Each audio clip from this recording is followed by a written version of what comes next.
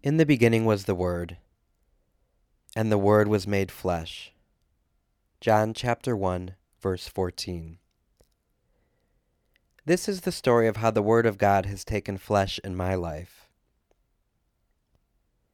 When I was a child, the Bible was a mystery to me. I learned from my mother and father that it was something holy. My mother always said that it should never be placed on the ground, and if for some reason I accidentally dropped it, and it did touch the ground, then I should pick it up, reverence it with a kiss, and apologize to God. This advice instilled in me a deep reverence for the Holy Bible. I must admit that as a child, I loved the creation stories and the gospel parables, but I found most of the Bible to be pretty inaccessible. I would often play a kind of Russian roulette, opening it up to some random page and reading the first thing that I noticed. Time and time again, it would be some obscure passage, like 1 Chronicles, chapter 1, verse 32 to 33. The descendants of Keturah, Abraham's concubine, she bore Zimran, Jokshan, Medan, Midian, Ishbak, and Shua. The sons of Jokshan were Sheba and Dedan. The descendants of Midian were Ephah, Epher, Hanok, Abida, and Eldah. All these were the descendants of Keturah. Who were these people? What's the point? I don't get it. Anxiety would build. Why don't I understand this? What I have since realized is there is still a lot I don't know, and there always will be. My biggest use of the Bible as a child was when I got into trouble. When I did something really stupid and my mother would utter those ominous words, "Wait until your father gets home."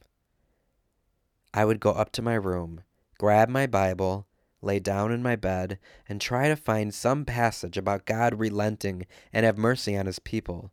Put my finger there, lay my head on the Bible, and escape into sleep, hoping and praying that my father would see those words and have mercy on me.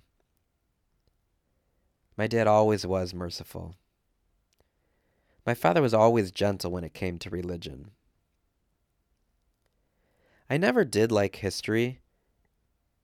I considered it to be in the past, and as far as I was concerned, it should stay there. I saw the Bible as one big history book with litanies of family names that I didn't know and didn't care about, rituals that didn't make sense, numbers and explanations that overwhelmed me. I drew much more comfort from looking at it than looking in it. My devotion was pretty pious. I wore a St. Anthony scapular that a priest had given to me as a child.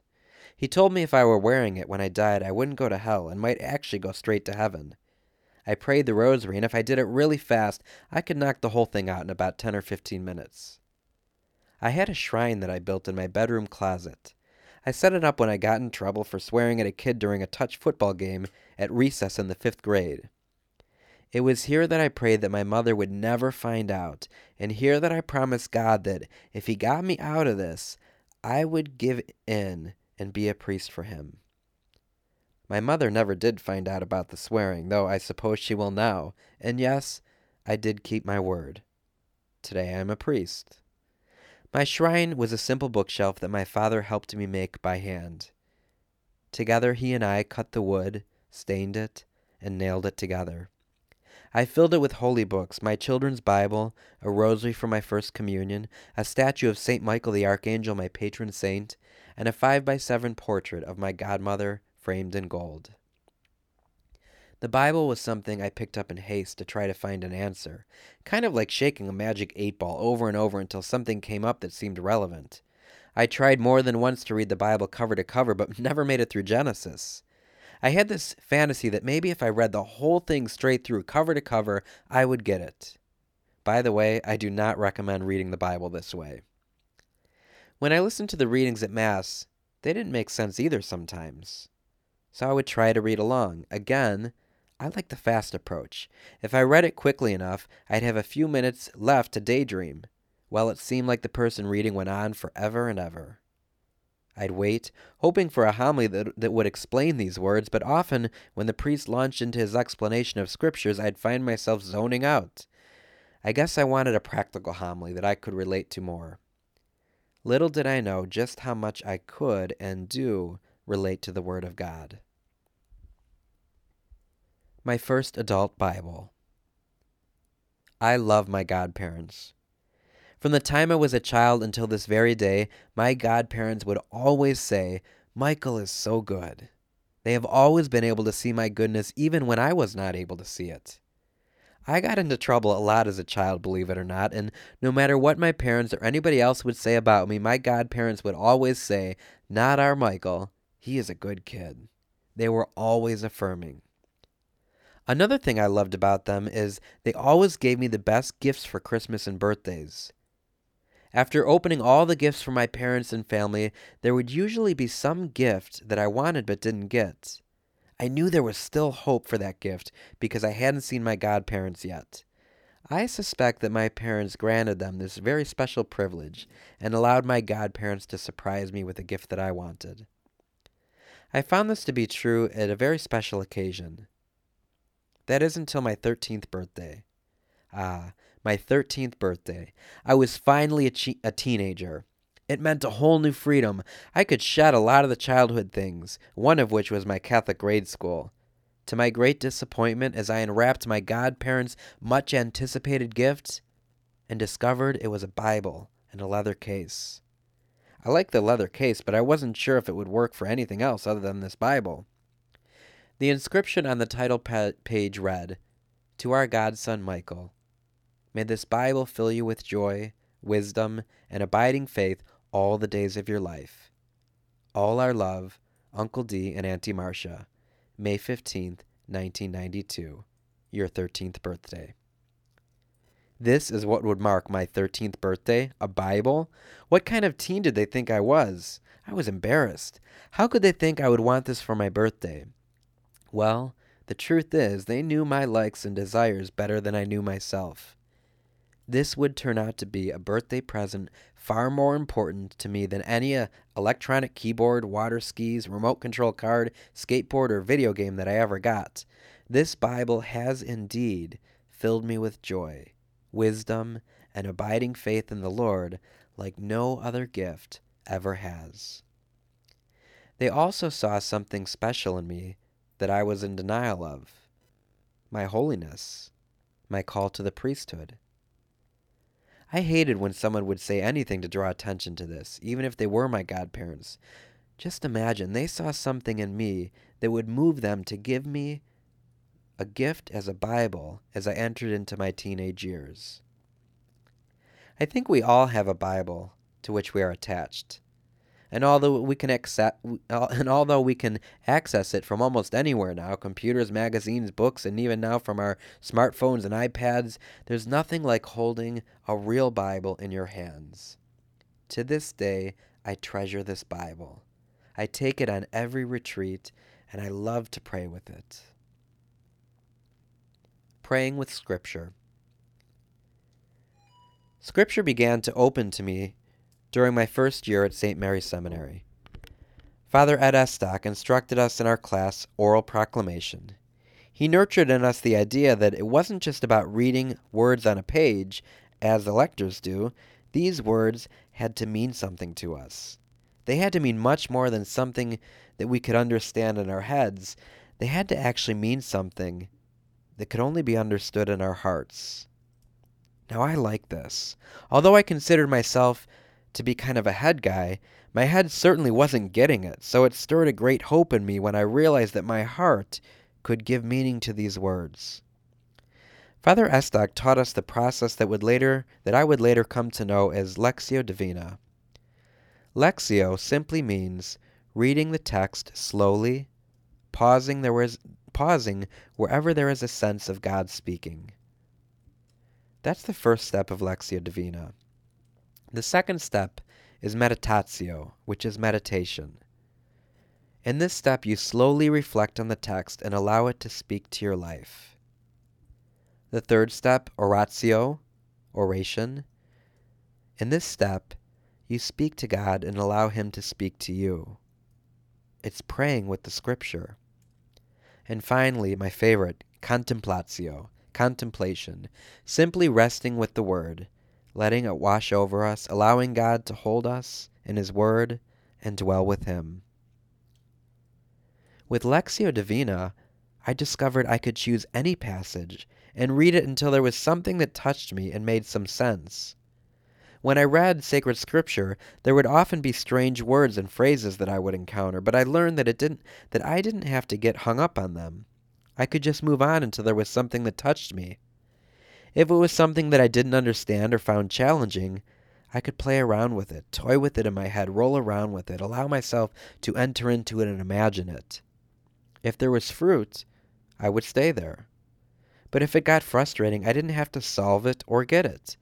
I could just continue on until something else grabbed my attention.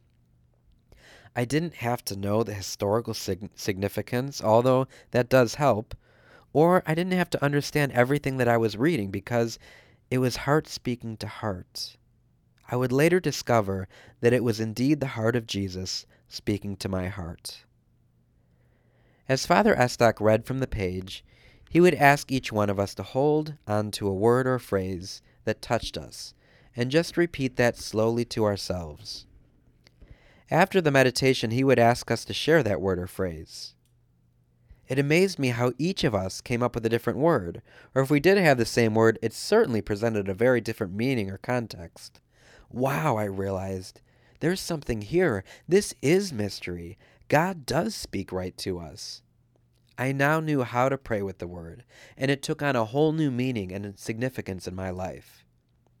I could do Lectio with every passage, whether it was the upcoming Sunday reading or a passage someone mentioned that they liked and that they didn't understand.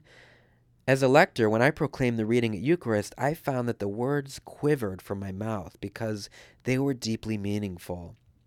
I had prayed with them, and Jesus had spoken to me. Through the knowledge of Scripture, still gently intimidating me, I was no longer intimidated by it, and I could pray with it. My scripture courses deepened my appreciation for Lectio Divina. I learned about the different ways of approaching Scripture and reading it, how to interpret it, its nuances and its meanings, all of which are very valid and necessary, and all of which only fostered a deeper Lectio in me.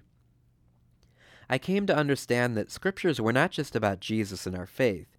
They are the living Word of Jesus and the essence of our faith. Researching a pericope, which is a short passage or a text, helped me to understand all of these different views and fleshed out the passage even more. I began to understand the value of tradition and how these passages have been shared and understood throughout the ages through the saints, the scholars, the theologians, and the mystics. Many of these learned men and women have introduced me to scripture passages that once seemed so foreign. I've now prayed with the Song of Songs, the Book of Job, the Gospel of John, the Psalms, and I rest comfortably in them, and the Word rests in my heart. In my first year of graduate school, I had to make a postinia. This is a retreat which involves 24 hours of silence and fasting on bread and water, with only a Bible and a crucifix. This terrified me. It terrified me so much that I asked the spiritual director if I should take the knife in with me to cut the bread. I also asked if he would hear my confession before entering into silence. He decided he better take that knife and asked if I had received communion that day, and when I acknowledged that I had, he said to me, "Your sins are forgiven then. Go in peace." I was doing anything I could to avoid spending 24 hours with the Bible. I couldn't think of a more anxiety-provoking situation. He did give us one good tip. Pick a gospel passage and read it straight through. I chose Luke's gospel because I knew he wasn't the longest and he was writing to the Gentiles, so it was filled with writings of miracles and wonders for people that I didn't understand or relate to in the Jewish history. That would be me. I was like that Gentile. I was like the person that didn't understand and needed to. I took off my shoes when I entered the room, laid my blanket on the floor, prostrated myself before the crucifix, and said, "Okay, God, you got me for 24 hours. Please don't disappoint me."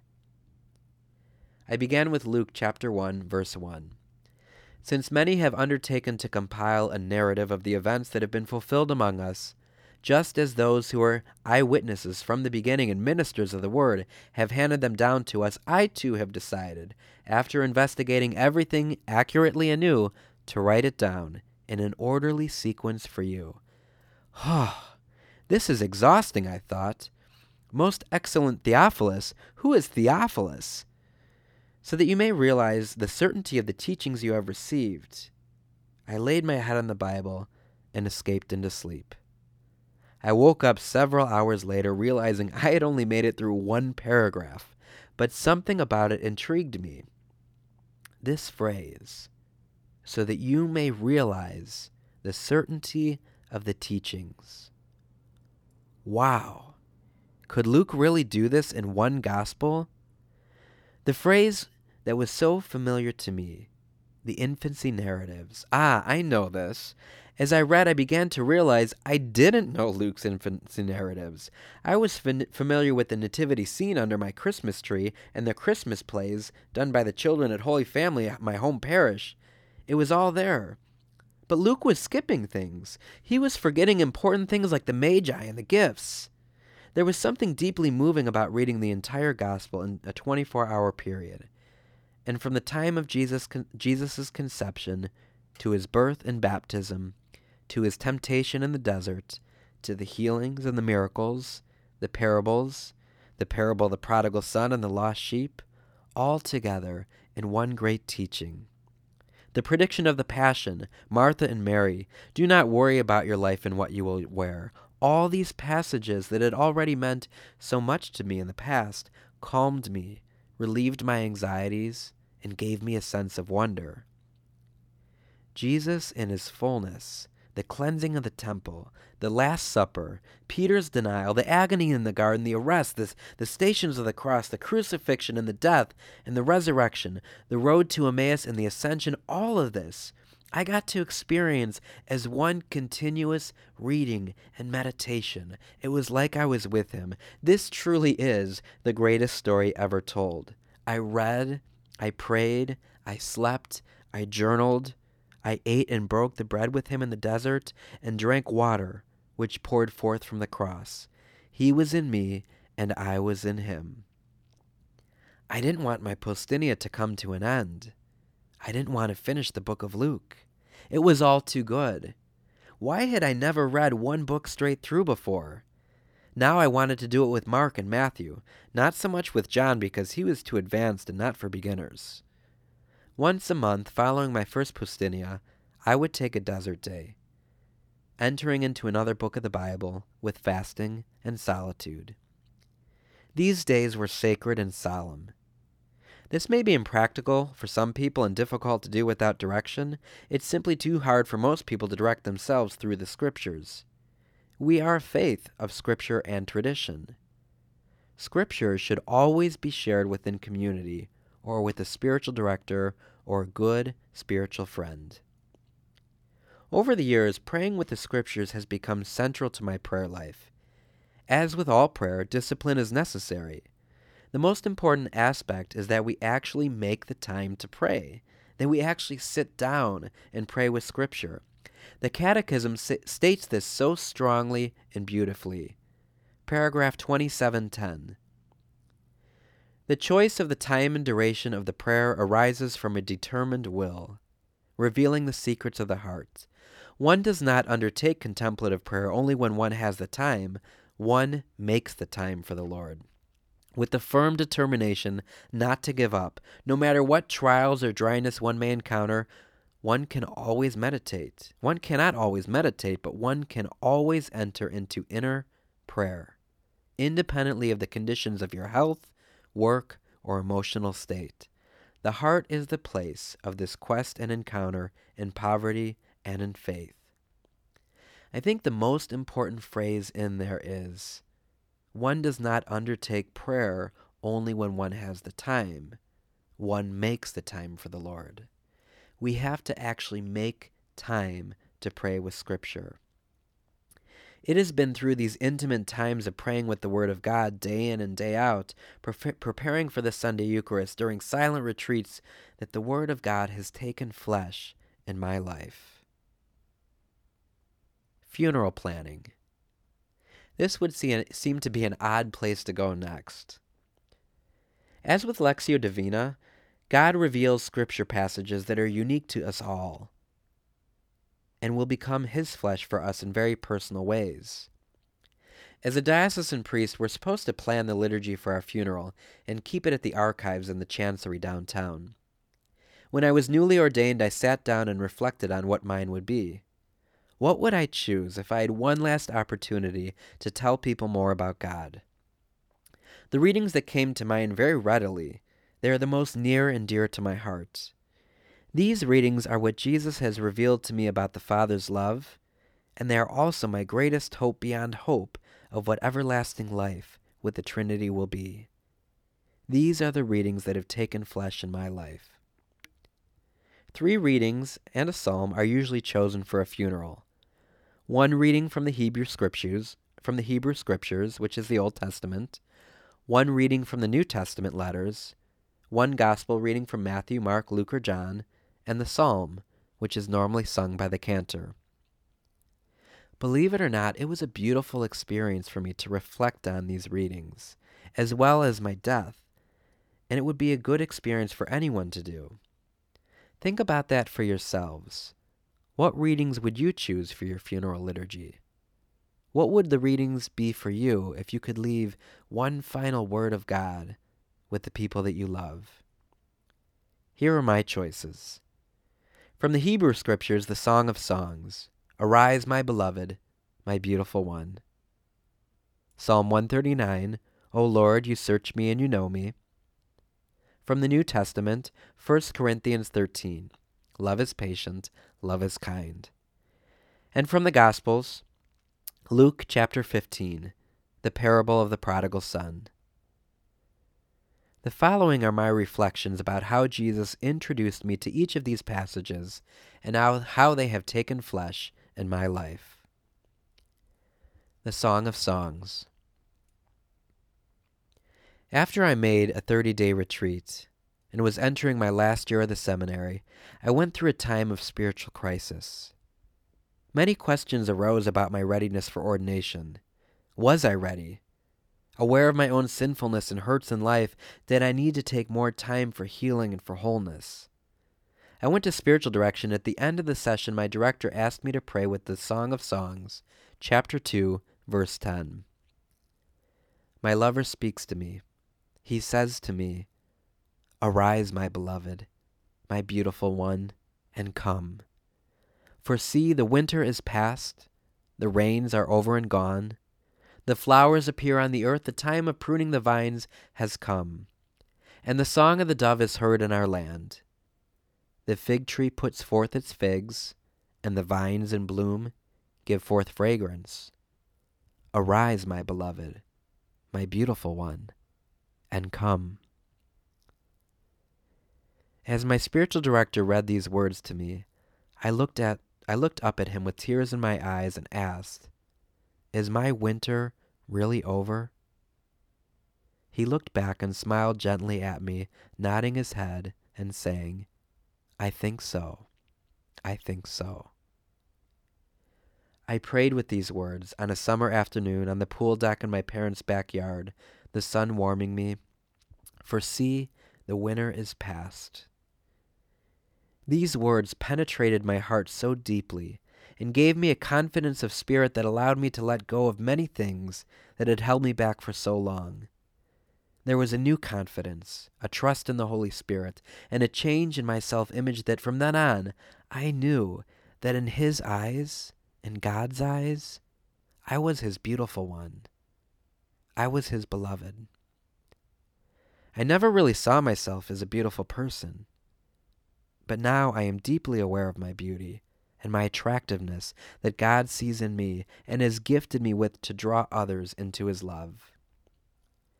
For the next 6 months, the Song of Songs became my deep focus in my prayer life.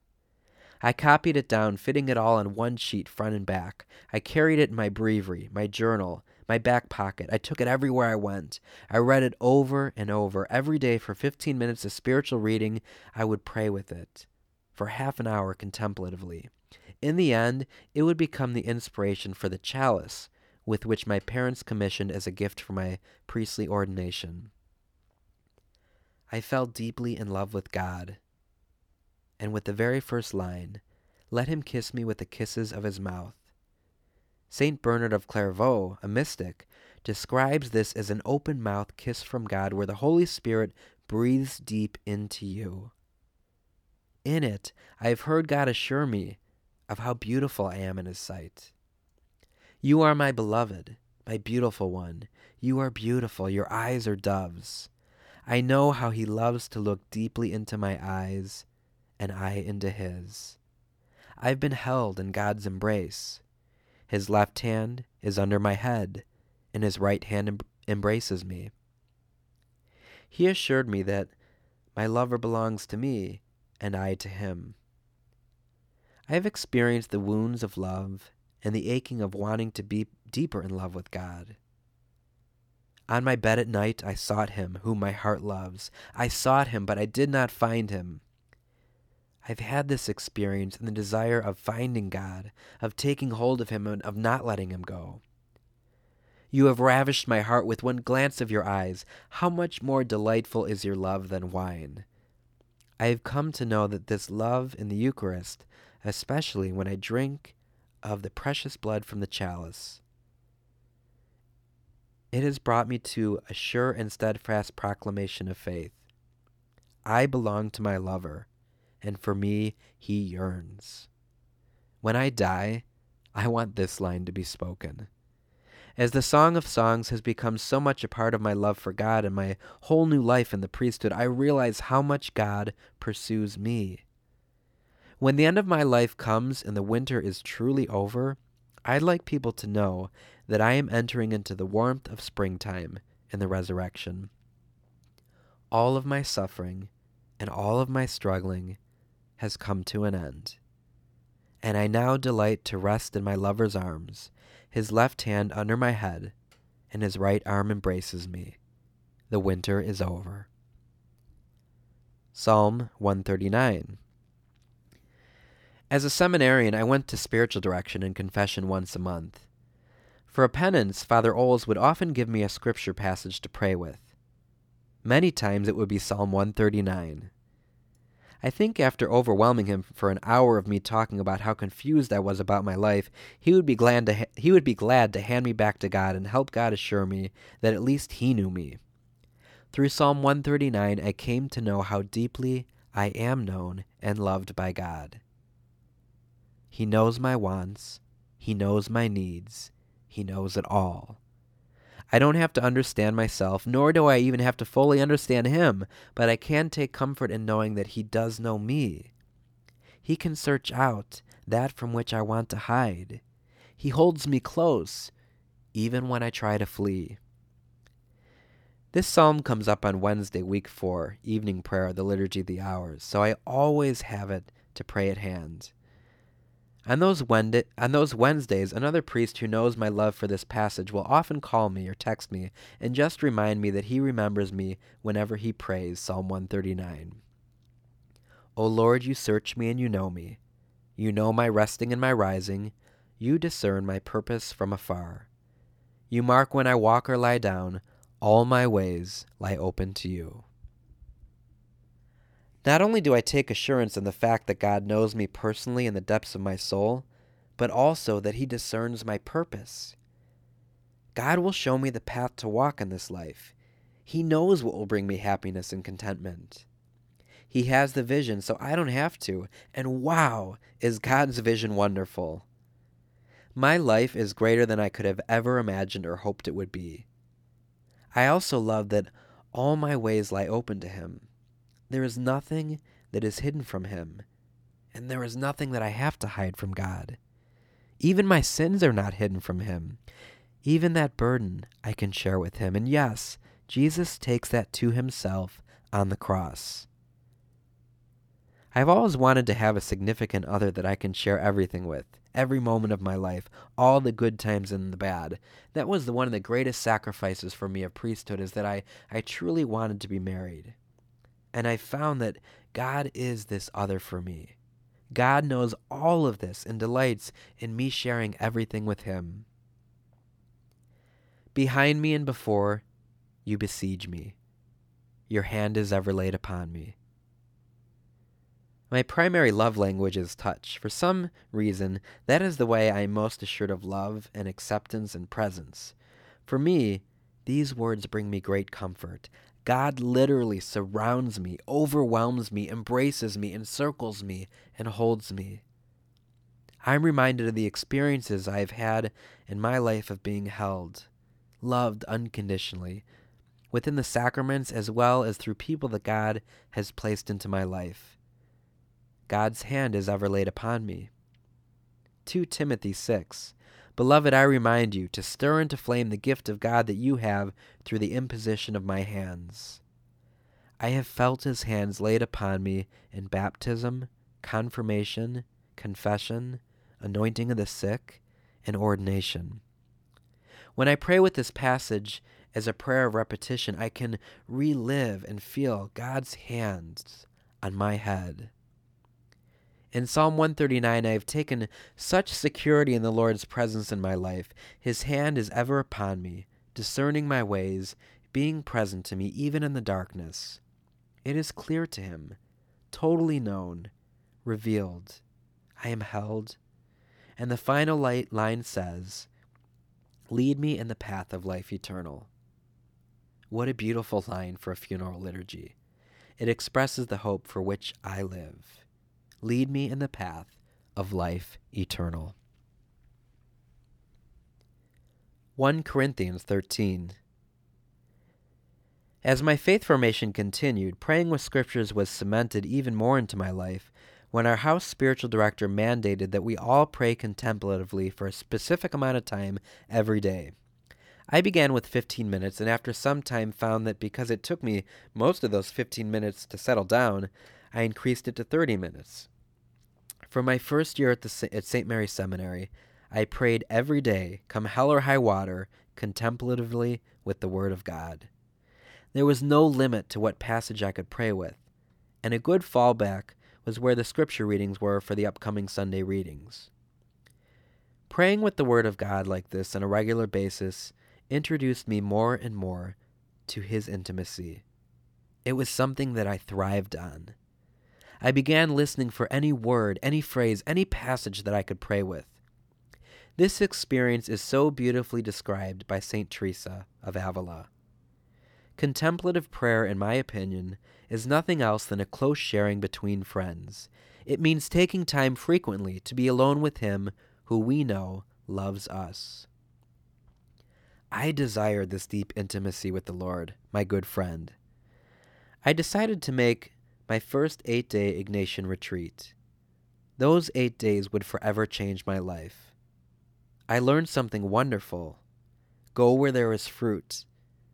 What that means is, if there is something producing fruit in my spiritual life and in my prayer, I can and should continue to go back to it and keep being fed by it until the tree stops producing fruit. When it does, I can move on to one where there will be more fruit. This is how we pray with Scripture. If there is any Scripture passage that has any meaning to you, go to that passage and pray with it. I also learned Ignatian contemplation. This has greatly opened up my life with the Scriptures. This form of prayer, unlike any other, has allowed me to come to know Jesus in a very real and personal way through prayer, meditation, reflecting, and creatively playing with the Scriptures. I love using my imagination, but I had no idea that God could become so real through this gift of my imagination. As my retreat director, Father Bob Welsh, began by asking me what I thought about God, the Father, Son, and Holy Spirit, my answer told him that a conversation with the Son would be the most non-threatening for me. In my mind, the Father was authoritative and a bit too parental, as many people would term, falsely, the Old Testament God. The Spirit was pretty elusive and impersonal, so that leaves praying with the Son. Father Bob directed me to begin my retreat by dialoguing with Jesus, and to ask him simply, Jesus, what's the Father like? That question answered through Jesus in Scripture would forever change my image of God, God the Father, and my desire to know Jesus through praying with Scripture. "What do you mean, talk to Jesus?" I asked Father Welsh. "You see, I have always prayed to God, but it was a whole other thing to pray with God." And then he introduced me to his best friend, and now mine. Father Welsh began playfully. "Well, I just talked to him. But you have to be yourself, and you have to be honest. Maybe it even starts with, 'Hey, Jesus.' It feels kind of strange, talking out loud like this. Are you really listening? Can you really hear me? Will you talk back to me?" He talked to Jesus like he was real, right there with us. Kind of awkward, I thought. But if this wise, holy, joyful, deeply compassionate priest does this and is asking me to, maybe it's worth a shot. I prayed with passage after passage that he asked me to pray with. He gave me passages from the creation account to Jeremiah and even my favorite Psalm 139. I began constantly asking that question, Jesus, what's the Father like? I was not even sure if I wanted the answer, but I did want to talk to him. After immersing myself in the Word for 2 days and feeling like I was getting nowhere, Father Welsh told me I needed to relax. Do something that relaxes me. He asked me, "What relaxes you?" And I said, "Well, I like movies." He said, "Go see a movie." I said, "On my 8-day silent retreat, go see a movie?" "Yeah," he said, "have some fun with God. There's no stopping how he can work." So, off I went to see a movie. It was a foreign film playing at the Cedar Lee, and it was entitled Spring, Summer, Autumn, Winter, Spring. You know what that movie was about? The film turned out to be about a father-son relationship. It was about a boy who is orphaned and left on the step of a medicine man's door. The man finds the boy, delights in him, and raises him as his son. Throughout the whole movie, I'm seeing what the Father was really like. Jesus was answering my question. I was seeing how gentle the Father is as he lifts the boy from the dock and onto the boat. It reminded me of how rough and impatient my father could often be with me at times. On the car ride home, I talked to Jesus, finally, and I asked him, "Jesus, what's the Father like?" I've never seen Jesus so excited. He spoke. "Finally, you're asking me. I've been waiting for you to ask me this so that I can tell you what the Father is like. This is the reason for which I came." Jesus then went on to tell me all the things that the Father is like. The Father is patient. The Father is kind.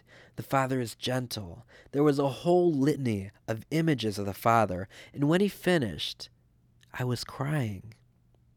And I realized that he was speaking words to me that were very familiar, words that I'd heard over and over again at weddings.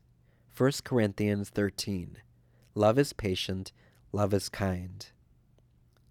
I went back and prayed with these words so intensely, holding on to this new revelation of what the Father is like. I now saw the Father is completely patient, loving, slow to anger, delighting in me, rejoicing in me, hoping in me, and promising that he will never fail me. My image of God had been totally redeemed and changed and transformed into this Abba, Daddy, this unconditional loving Father. On the day of my funeral, I would like it to be remembered that love believes all things, hopes all things, endures all things. Love will never fail. The Father, whom I have come to know and love in this life through Jesus, is more than I could ever hope for or believe in. And I know, and now I truly believe because of Jesus, that the Father will not fail me. Luke 15, the Prodigal Son. Of all the parables, this is the most well-known parable. A dear priest friend once said to me that if this was the only scripture that we had, we would have everything that we need to understand for our salvation. It is through the prodigal son that I have come to know the Father's love most incarnationally. That means in the flesh. Scripture can be introduced to us in many ways, and this time for me, it was through a book. Something about this parable had always been attractive to me since the time I was a teenager. There was a great comfort in knowing that the Father would welcome me back no matter what mess I had gotten myself into. And now that I had come to know the Father, with the help of Jesus giving me Corinthians 13, love is patient, love is kind, I knew that the Father was patient, the Father was kind. I found his embrace much easier to approach. I had a difficult relationship with my father growing up. I've never wanted him really to hug me, and I found that I had a difficulty relating to older men in general, so I'm not sure that I knew how to pray with this passage. After reading Henry Nouwen's book, The Return of the Prodigal Son, this parable took on a whole new meaning for me. I began reading it one spring break while lying on the beach in Florida. It was Lent, and I had every intention to read Joseph Cardinal Bernardine's The Gift of Peace. And after taking a walk down the beach with a group of seminarians, I came back to find my towel and my book missing. I found it hard to believe that someone would steal a religious book, and I was persistent, frustrated, and angry, trying to find it. I finally gave up, and that's a foreign thing to me, by the way, and I took another book out of my bag. It was Henry Nouwen's book, The Return of the Prodigal Son. I thank God that first book was stolen. Though I would read it many years later and benefit from it, at this time I knew I was supposed to read The Prodigal Son. Because it allowed me to spend time with Henry Nouwen's reflections on the prodigal son, his older resentful brother, and the prodigious, unbelievably extraordinary, loving, generous, and forgiving father. In this book, I would discover my deepest desire and my deepest call. I, of course, easily related to the prodigal son and even the elder resentful brother. I have also come to know not only the Father's embrace in a very real way, but I dwell securely in that embrace, and I have come to realize that my ultimate call is to become the Father's love for others. This would become the theme that I chose for my ordination. The Son becomes the Father. This is why I love it when people call me Father, because it gives me a chance to be this unconditionally loving Father to others. I've always had this deep desire to be held safely in the arms of God the Father, and over the years, through spiritual direction and deep spiritual friendship, I have come to know this love in the flesh. With the encouragement of my spiritual director, I have allowed others to show me glimpses of the Father's love. I have become vulnerable enough to allow others to care for me, to know me, to accept me, and to hold me. My hope beyond hope is that when I die, it will be like the scene in Luke 15. While he was still a long way off, the Father caught sight of his Son and was filled with compassion. He ran to his Son, embraced him, and kissed him. I feel his embrace when I go to spiritual direction.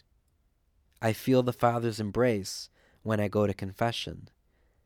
I feel his embrace when I am in prayer.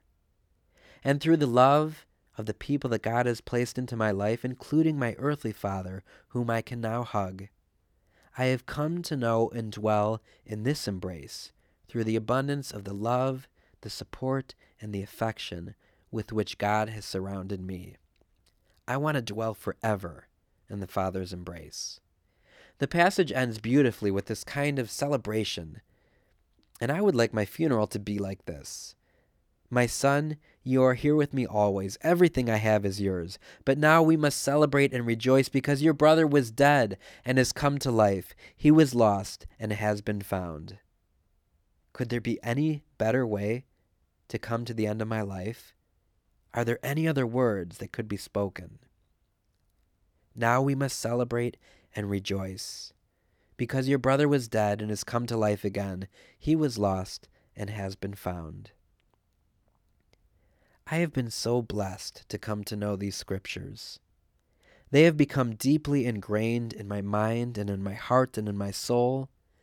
Through these holy words, I have come to fall deeply in love with the Lord and the Song of Songs, to be assured time and time again that I am known and loved completely in Psalm 139, to come to know from the very mouth of Jesus what the Father is like in Corinthians 13, and finally to experience the Father's embrace so completely and so securely. It is with these words that I would like to end this reflection, with the hope that they will be spoken when my life comes to an end. Arise, my beloved, my beautiful one, and come. For see, the winter is past, the rains are over and gone. Your eyes have seen all of my actions. In your book, they are all written. My days were limited before one of them existed. Did I reach the end of them, I should still be with you. Love bears all things, believes all things, hopes all things, endures all things. Love never fails. While he was still a long way off, his father caught sight of his son and was filled with compassion. He ran to him, embraced him, and kissed him. Now we must celebrate and rejoice, because your brother was dead and has come to life again. He was lost and has been found. In the beginning, the Word was made flesh, and the Word became flesh. This is how the Word of God has taken flesh in my life. How is the Word of God taking flesh in yours? If you could leave those words made flesh for those you will leave behind, what words would they be? By reading Scripture and praying with it, by finding those passages you are most attracted to, may the Word of God take flesh in your life.